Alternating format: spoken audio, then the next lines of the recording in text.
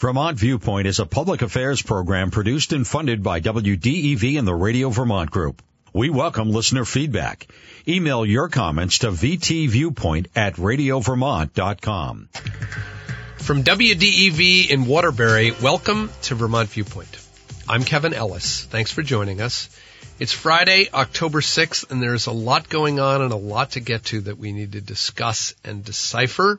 Today, nuclear weapons, Speaker Kevin McCarthy, the Mayor of Burlington, Senator Robert Menendez, a little Donald Trump, and a lot more. If you want to join us, and I hope you will, please give us a call, especially in the 10:30 half an hour, because I'm going to try to open the phones to everybody. 244-1777, 244-1777. My email is vtviewpoint@radiovermont.com. Welcome to a new listener, my friend Lynn, who is tuning in for the first time.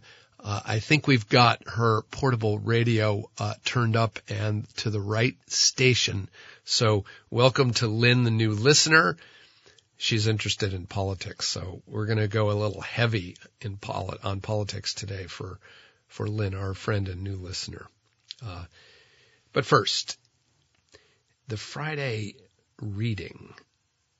Shortly after he left office, former President Donald Trump shared apparently classified information about nuclear submarines with an Australian businessman during an evening of conversation at his Mar-a-Lago private club in Florida. This, according to the New York Times.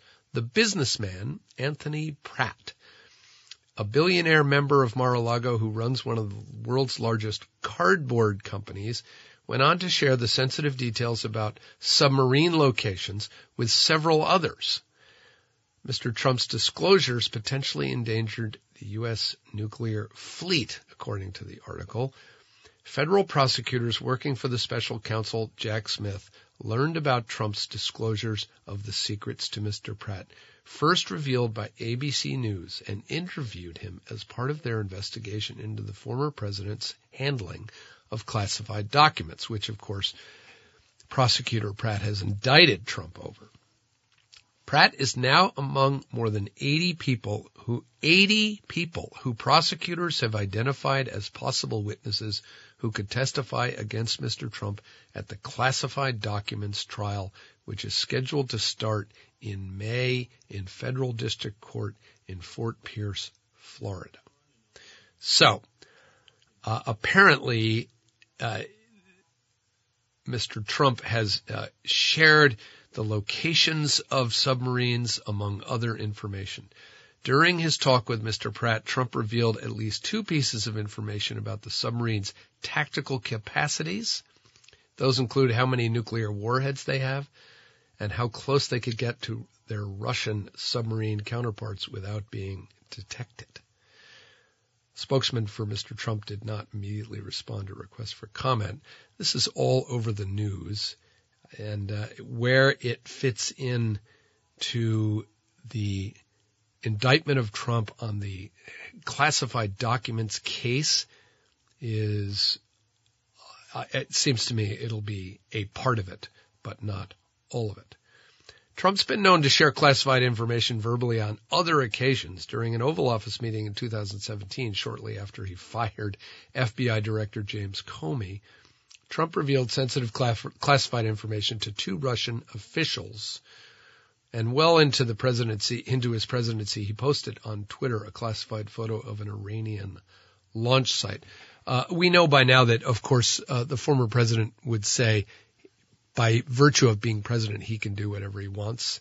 And we now have a collision between that view and the Justice Department, which views the handling of classified information as his classified information as a crime.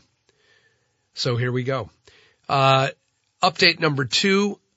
It seems that Kevin McCarthy, the former Speaker of the House, who is now just a mere member of the House of Representatives from California, there are two, maybe others, vying now to replace him. One is Steve Scalise, The other is Jim Jordan. He is the chairman of the House Judiciary Committee.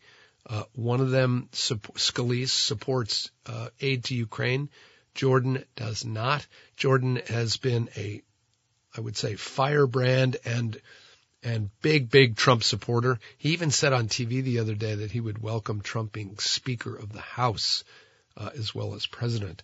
So that's going to play out over the next few weeks. The House is on recess. They will come back on Tuesday, and they will have a kind of a panel discussion about where those candidates for Speaker will make their case to the membership.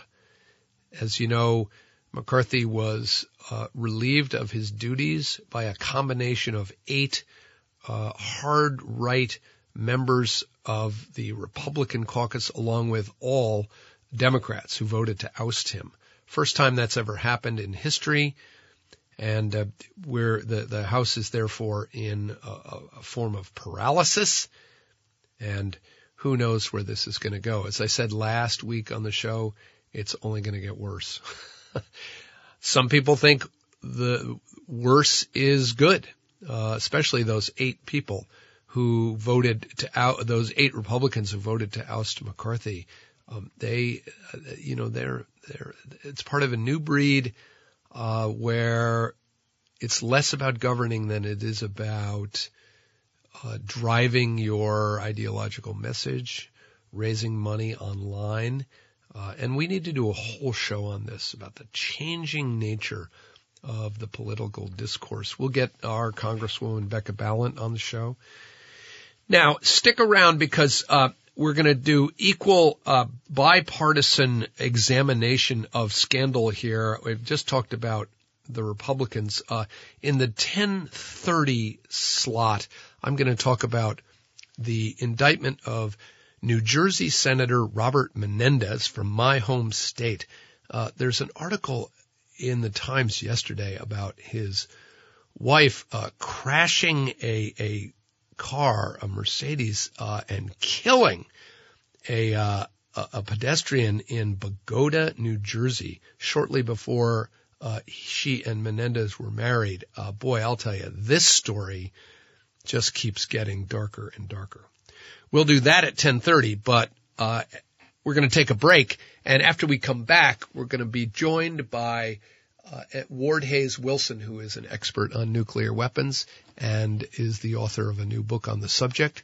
We'll be right back. I'm Kevin Ellis. It's Vermont Viewpoint on WDEV. We're back. It's Kevin Ellis. It's Vermont Viewpoint. Did you ever wonder about nuclear weapons? Our parents did. Many of you did. The film Oppenheimer brought it all back to me when I watched it. But for most of us, the grave threats of nuclear miscalculation and catastrophe, what John F. Kennedy called the sword of Damocles, continues today, even if we don't want to think about it.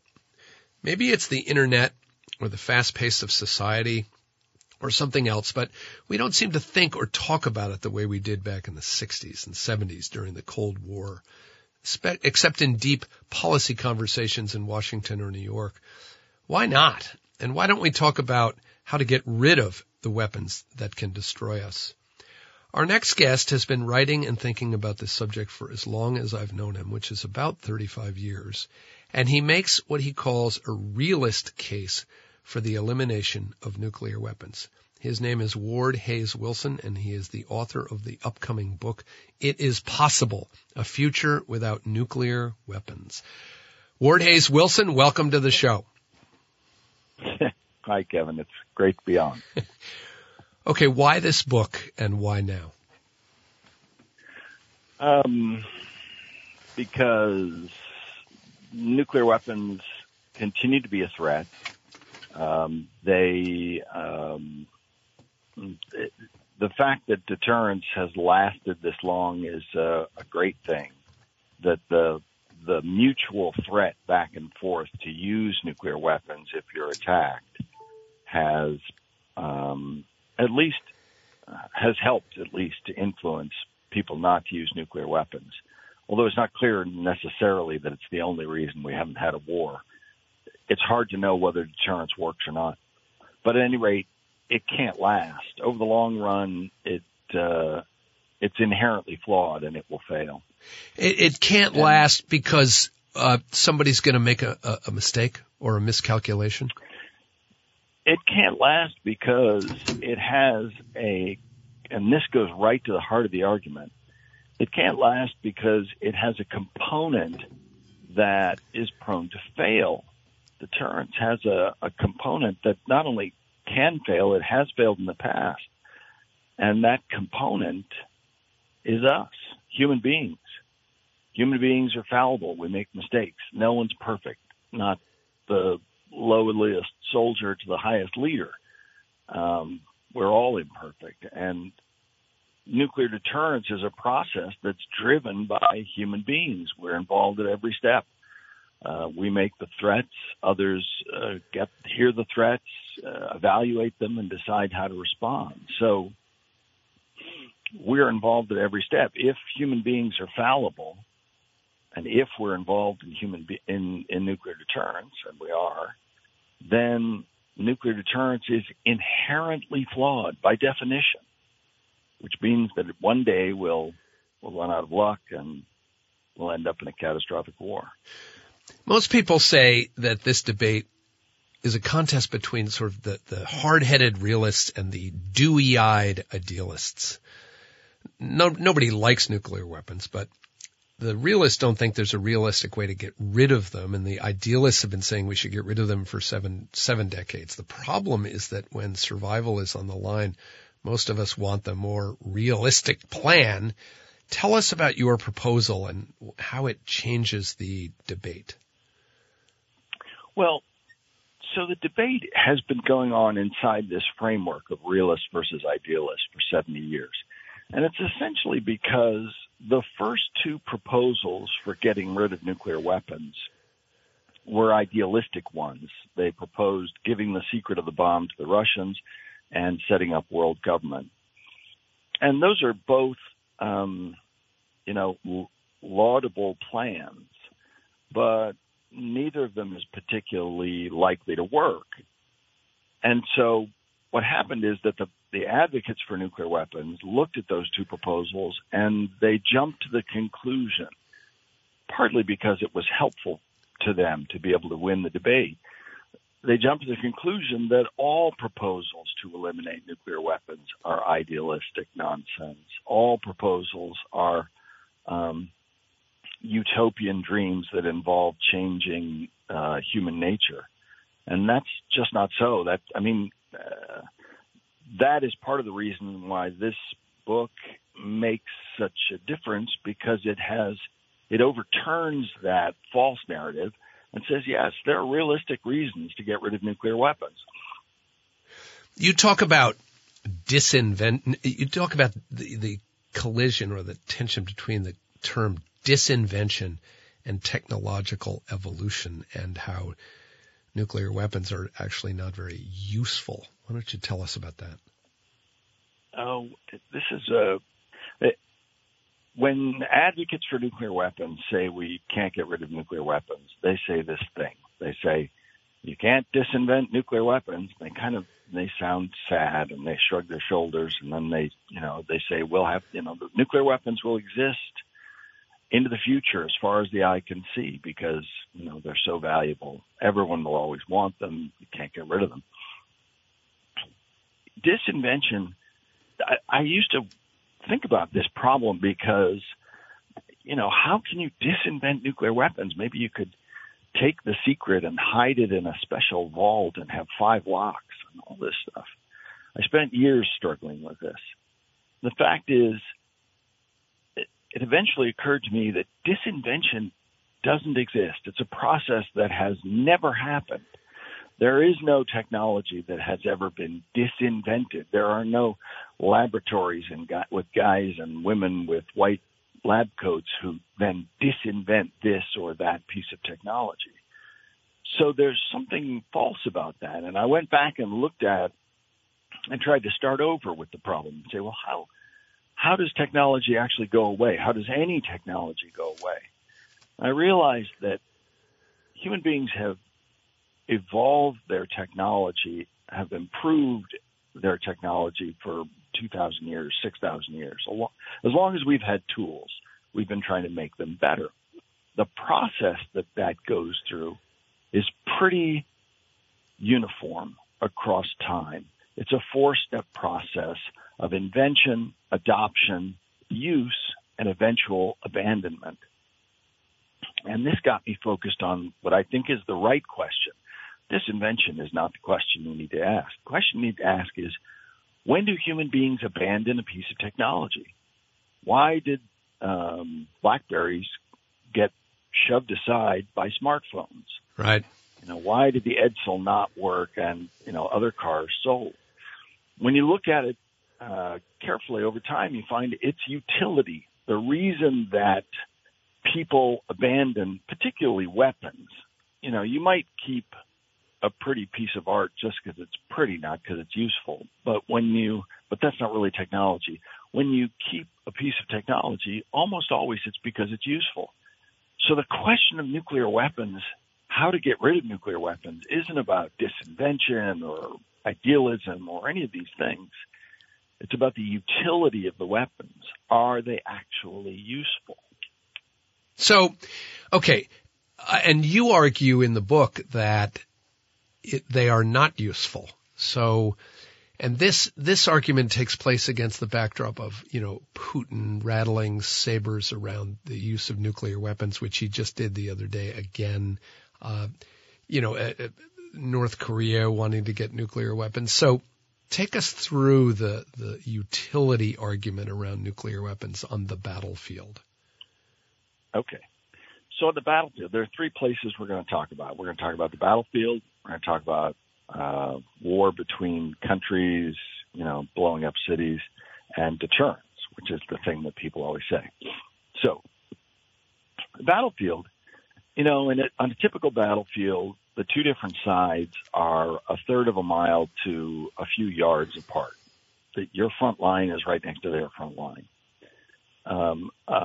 A 10 kiloton nuclear weapon, and 10 kilotons is the majority of the Russian tactical, quote unquote, battlefield nuclear weapons that are land-based have a 10 kiloton nuclear warhead. So take that as a, there are smaller ones, there are bigger ones, but just take 10 for an example. That has an area of maximum destruction when it explodes of a mile, a circle that has a diameter of a mile, and lesser effects that go out to 4 miles. If your guys are within a third of a mile to a few yards with their guys, and you drop a nuclear weapon on their frontline troops, you're going to kill some of your own troops.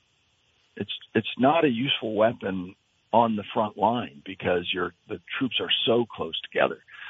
But okay, maybe you could use it behind the battle lines on a supply depot or something. But a 10 kiloton weapon can spread fatal radiation as much as 25 miles downwind in an hour. So, and further, less harmful effects, hundreds or thousands of miles farther than that. So the problem with nuclear weapons on the battlefield is that you basically, if you try to, it's virtually impossible to use them, and you shouldn't take my word for it. When Putin was talking the most about using nuclear weapons last spring, or maybe it was the fall before, he did a string of threats, and the New York Times, the Institute for the Study of War, and General David Petraeus all came out in that week. There may have been some other sources that I missed, and they all said in different ways, actually, it's really hard to use nuclear weapons on the battlefield. So there's this consensus in Washington that basically battlefield nuclear weapons aren't very good weapons. And the other way you know that that's true is that in 1991, President George H.W. Bush Sr., unilaterally, without a treaty, retired 7,000 tactical nuclear weapons from Europe and around the world. And the military didn't complain. They didn't raise an objection. They didn't say, we've got to have these weapons in order to be able to defend Europe. And eventually the Russians disarmed a good deal of their tactical nuclear weapons as well, also unilaterally. But can I ask you this question on that? Doesn't that require rational thinkers? I mean, George H.W. Bush, rational thinker. If you have how do you account in that argument for the crazy people? The guy like Putin who doesn't care about killing his own soldiers or what his reputation is in the world. I think that it's hard to imagine a truly crazy person getting control of a country, and put yourself in the shoes of a ruthless dictator, an immoral, ruthless dictator. You want tools that work. Yeah, right. You don't arm your palace guards with dynamite because it's the most powerful weapon they can have. Yeah, you want to stay rich and power. You want to stay rich and powerful and eating really good food. Yeah. Or whatever your particular. Yeah. Yeah. So even no one wants to keep a weapon that is not very useful and dangerous. You want to spend your money on weapons you can actually use to conquer the next door country instead of. So it's possible that you could have a world in which everyone had gotten rid of their nuclear weapons and someone would become obsessed with them and say, I'm going to build them nonetheless. But it's very unlikely. And even if it were, no one country, even armed with nuclear weapons, can take on the world. The U.S. has all these stealth. So say a dictator built an arsenal. The physicists, and I used to hang around Princeton University and talk to some really smart physicists. The physicists I've talked to say it's really hard to build an arsenal larger than 100 weapons. So if you, without getting caught, eventually the signs, the traces of it are too easy to, there's now satellite imagery that allows people in universities who are not part of the Defense Department to discover tunnels where the North Koreans are, hiding their mobile nuclear weapons. In fact, the buildup in Western China of Chinese weapons was announced in the New York Times because of publicly sourced intelligence like this. Right. So it's really hard to build a secret arsenal. And even if you had 100 weapons, you're fighting the whole world. How are you going to do that? And if there's a treaty that eliminates nuclear weapons and you build a secret arsenal, you basically only have a 6-month head start, maybe 9 months. But you've got to conquer the entire world in 9 months because as soon as you announce you've got nuclear weapons, everybody else starts building them again. Right. So, and you've got to deal with the U.S. stealth weapons and on and on and on. If they were great weapons, it would be different. But this myth that a madman with a single bomb can conquer the world is just nonsense. Okay. Can we move to what we all grew up with, which is the mushroom cloud, Hiroshima and Nagasaki, and now the Oppenheimer movie in which, it's portrayed really as the end of the world. And, you drop a nuclear weapon on a city, say Kyiv in Ukraine, and everyone surrenders. Can you talk about that and why you think that is not a valid scenario anymore? So we don't have enough time. The fact is that research over the last 20 years, the opening of archives in the U.S. and Russia and Japan, have showed that, in fact, the Japanese didn't surrender because their cities were bombed. It's not surprising because, actually, we bombed 68 cities in Japan that summer. And one of them, we killed more people, and some of them we created more damage than when we used the atomic bombs. So it's actually what happened is that the Japanese leadership met in June, and they said the absolute requirement for continuing the war is for the Russians to stay neutral, because the Soviets at that time, the Soviets had signed a neutrality pact with Japan. And the Japanese knew they might be able to hold off one superpower attacking from one direction, Right. long enough to inflict enough casualties to get a better deal for surrender. They were never going to be able to hold off the U.S. attacking from the south and the Russians attacking from the north. When the Russians declare war, it's less than 36 hours later the Japanese signal they're going to surrender. So I know everyone thinks that bombing Hiroshima was crucial to winning the war. The fact is, the history shows that, and what happened after that is we learned the wrong lesson. What we learned is this lesson that's kind of created a hugely inflated reputation for nuclear weapons. They're these incredible, miracle weapons. Drop one bomb, you win the war. Right. And so I would say nuclear weapons are virtually, in terms of utility, nuclear weapons are all reputation and almost no utility. As I like to say, all hat and no cattle. Exactly. Even the classic scenario of nuclear war that people first thought about in the 50s and 60s, where the U.S. and Russia fight a nuclear war. And that scenario, and there used to be arguments that you could potentially, quote unquote, win that war. U.S. and the Soviets stood head and shoulders above all the other countries after World War II. And you could imagine a war where they fought with nuclear weapons. They were both devastated, but one of them could recover fast enough to essentially, you could argue, they had won. That won't happen today because we now live in a multipolar world. It's not just two powers. It's a whole bunch of powers. There's China. There's Europe. And Japan is much stronger. If the U.S. and the Russians fought a nuclear war, you just leave the Chinese in charge. They're now the strongest power in the world, and they'll use their influence. They're already aggressively moving to expand their influence around the world. And if you remove the counterbalance of the U.S. and Russia, and the same is true for a war between the U.S. and China, then the Russians are left, and they'll try to conquer the world. Fighting a nuclear war means that your country will be left devastated, poisoned, starving, and any influence over the course of events in the world that you may have had, any leadership you ever had, any ability to maintain your own independence that you've had, just goes away.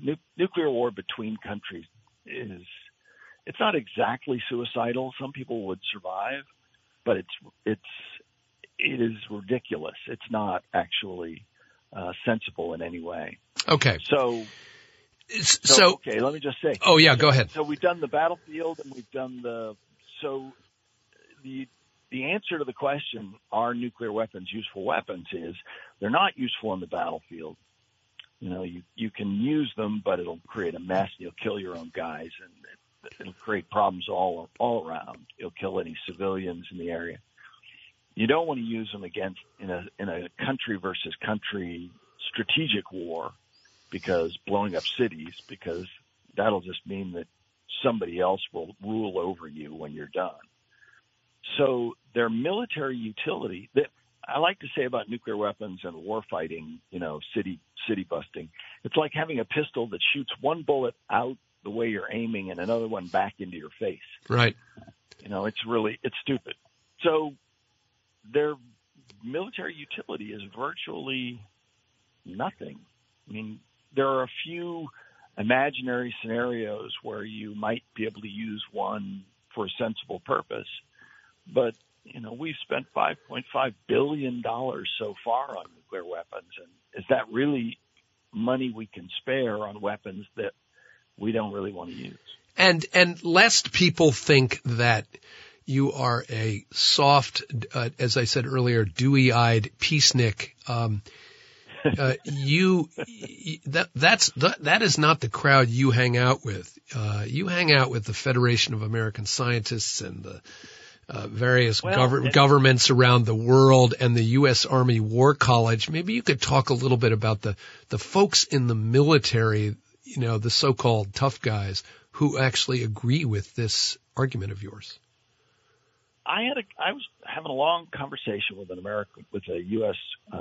Army colonel who spent most of his career in Europe studying using nuclear weapons. And he's currently involved in outside normal channels negotiations with the Pakistanis who want to build a tactical nuclear weapon. And he wrote a really persuasive paper. And he said, look, if you're to the Pakistanis, he said, look, if you're building tactical nuclear weapons because of our experience in Europe, you've misread the history. Because what we decided out of Europe and looking at this for 40 years is that it makes no sense to use tactical nuclear weapons on the battlefield. And he goes into a lot of detail about you've got to identify the target. You've got to make sure none of your troops are nearby. You've got to figure out which way the wind is blowing. You've got to get fire control and talk to the guys who are going to launch it and get the code from Washington that allows, and on and on and on. It's very persuasive. I was asked to speak at what was then the A-10 Directorate in the Pentagon, which was the Office of Policy Planning and Strategy on Nuclear Weapons. It's not where they make policy particularly. They cycle guys through to give them some experience thinking about nuclear weapons issues. And the civilians there, the civilian analysts, hated what I said because their jobs depend on nuclear weapons being important. Right.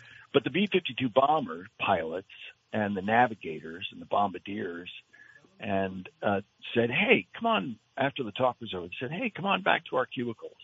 And I went back there and I wanted to change out of my suit. And they said, yeah, you can change in here, but wait, we have to go clear anything written out of it because it's right. all top secret. Right. So and then we just sat around for 45 minutes and talked. And they fundamentally, we get along because I talk military history. I talk pragmatism. I'm not saying we should get rid of nuclear weapons because, we'll feel bad if we use them or they're horrible or something. Yeah, or they're morally wrong. Yeah, I think they are morally wrong. It's hard to argue, but I don't think that's enough.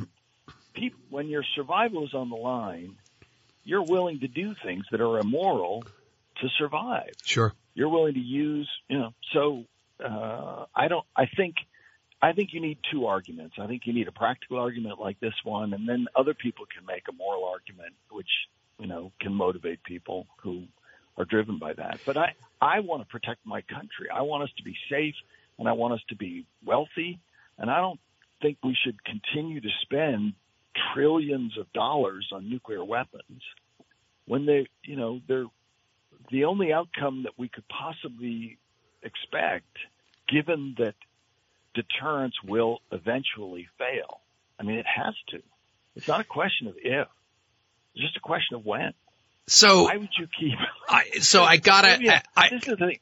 Yeah. All right. I gotta ask you about your book jacket. People get blurbs on the back of their books. I've never seen blurbs like this. You have, I think, endorsements of your argument from 5 to 6 Nobel Peace Prize winners. 7. So you've got former Costa Rican President Oscar Arias, right on down the line, which would seem to validate your argument. Well, I mean, there's generals on the book jacket. This isn't the dewy-eyed liberals.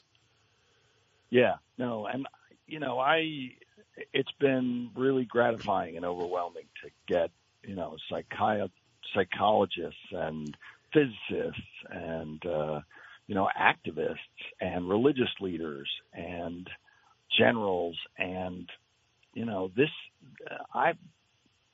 and people who are former presidents and current presidents of countries who say that this is something that's essential for us to do. In the United States, we're kind of insulated. We think everyone basically thinks like we do and that everyone likes nuclear weapons. The fact is, there's a treaty out there, that the Treaty for the prohibition of nuclear weapons that now has 100 countries have signed on to it, and more than 80 have ratified it and entered it, and it's entered, the treaty has entered into force for those countries that have signed it. The fact is, no one but the 9 nuclear countries and some of their allies think that nuclear weapons are a great thing. If you're a little country and you want to build nuclear weapons, you can do it. North Koreans, if you look at their GDP, they're 113th in the world, according to the UN, in terms of GDP. So subtract the 9 nuclear powers, that's 102 countries that have the economic wherewithal to build nuclear weapons, but they haven't done it. For some reason, Gabon and all these other small countries have decided they don't want to build nuclear weapons. And that ought to tell us something. Other people have looked at this objectively and said, I want to defend my country. I want to be safe. What can I do to defend my country? And they thought, well, I could build nuclear weapons. And then they say, nah. Right. And I think the problem is the reputation. We got bought into nuclear weapons after Hiroshima. We said they're miracle weapons. We called them the winning weapon. Right. So the bad news is they're weapons that have almost no utility, and they're weapons that deter. If we continue to rely on them for safety, if we continue to use deterrence, it'll end up catastrophically. Okay. So that's the bad news. The good news is that according to the way the way all technology, all weapons evolve, once you realize that something is not very useful and very dangerous, you get rid of it. It's easy to get rid of. Do you know how long it took to negotiate the Convention on Biological Weapons?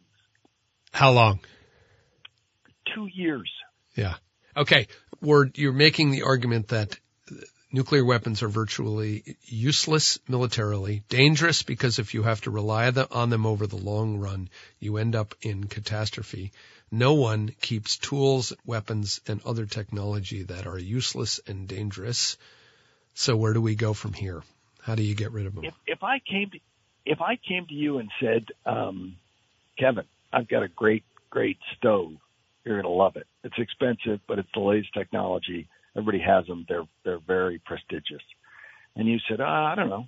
And then you did some research and discovered that the stoves basically can't boil water, and they have a tendency to self-ignite and burn down the house that they're in. If I tried to sell you a stove like that, right, would you buy it? Right. And if you had one already and you found this out, would you keep it? And the answer is no, of course you wouldn't, because nobody keeps technology that's not very useful and is dangerous. And that. The good news is all that has to happen on nuclear weapons is to have a change of perspective, to take the dark, imaginary, fearsome reputation that they have and strip it away using the scrub brush of reality. Reality is a powerful tool when survival is on the line. And if you explain to people what the reality is, and if you can convince them, then, it's a different ball game. It's been, 50 years of agonizing step-by-step negotiations to just bring the arsenals down a little. How can we ever get across the finish line when it's been so hard to? Well, the reason it's hard is because we imagine that nuclear weapons are this precious diamond that's, more valuable than any other weapon. If it turns out they're lumps of coal, people will toss them over their shoulders without even thinking about it. Right. So here's what we want to do. I want to launch a campaign in the United States that argues the reality, that says, look, we got taken in by nuclear weapons, but now that's over. We need to face reality. We need to face the facts. Fact is, they're lousy weapons. And when enough people believe that, you get your president or Congress or whoever to issue a statement that says, we acknowledge here in the United States that nuclear weapons are obsolete, and we will work as our national policy to convince other countries. And then you work on other countries, and because reality is a powerful tool, and because the United States invented these weapons, so in theory we understand them and know what their true value is. And by the way, you don't give up a single weapon. All you do is say they're obsolete. Right. And then when other countries start to, the British would love to get rid of their nuclear weapons. They're 10% of their entire defense budget they spend on the 3 submarines that they use. And they want actual troops that they can actually use so they can intervene in foreign countries alongside of us. So they're possible. The Indians, Modi loves his authoritarianism, but fundamentally the Indians are much stronger than the Pakistanis, their next door neighbor rivals, conventionally. And if the Chinese were going to invade India, they'd have to come across the Himalayas. So it's kind of a difficult. So the Indians are potentially a candidate. And, the holy grail is China. China never thought very highly of nuclear weapons for a long time, for, 40 years.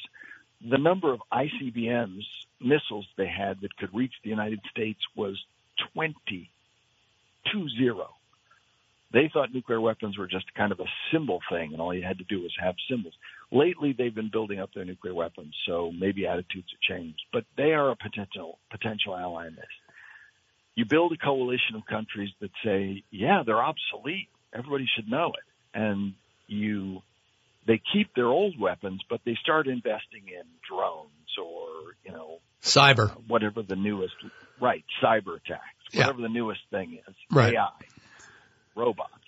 And suddenly, if you're Kim Jong-un or, you're suddenly saying, wow, I wonder if I've invested in the wrong weapons.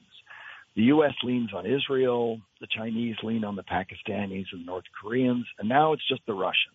Yeah. And if all the world is saying, yeah, we've got to get rid of these weapons, eventually the Russians might come along too. But, it might not work. It might be that we'll all be destroyed by a catastrophic nuclear war, but we have nothing to lose. The old approach we've been trying for the last 70 years has gotten us nowhere. So here's a new way that we could potentially eliminate nuclear weapons. And that's powerful stuff, at least. Getting rid of nuclear weapons won't mean that the world will be perfect. It won't mean it'll be a safe world. There'll still be wars, but it would give us an enormous shot of energy. It would make us feel like, the country that sent men to the moon again. It would give us that confidence that has always been a trademark of the United States. And then we could probably take on climate change and really do serious work on it. Instead of fighting with one another, we could fight against the problems that we actually have. So in 60 seconds, you've got to tell us how you can get a Congress of the United States, which is barely functional, to get their minds, or they don't even know what the internet is, and not to mention getting their minds around an issue as complex as this. How do you actually get it done politically when people don't trust each other? You go to the grassroots, you explain the reality, and you threaten to vote them out. Yeah. If they don't support it, you just vote them out. It's just old style grassroots political arm twisting. And eventually, if you convince Congress and you can convince a presidential candidate, then you've got the United States, and then you can start working on the world. And as I say, it won't be easy. It's, it won't be simple, but, it's a lot more hopeful than sitting around saying, well, there'll just be a nuclear war someday, and I hope it doesn't happen while I'm alive. Right. It strikes me also, to wrap up, that this is kind of tailor-made for a Republican president in a kind of an ironic way. Is this a Nixon goes to China kind of thing? Yeah. A lot of the big advances in nuclear, Ronald Reagan cut the nuclear arsenal in half. A lot of the best moves have been Republicans. They've led the way. Ward, So where ask me how people can get involved. Where can people find you, and where can they get the book? They can get the book on Amazon, and they can find me and my organization at www.realistrevolt.org. We want to have a revolt of realists who come out and say, "Look, this is the reality." He's the author. The current. He's the author of It's Possible, A Future Without Nuclear Weapons. His name is Ward Hayes Wilson. Look him up, realistrevolt.com. Ward, thank you for joining us. .org. Thank you. .org. My apologies. That's okay. You're listening to Vermont Viewpoint. I'm Kevin Ellis, and it's WDEV.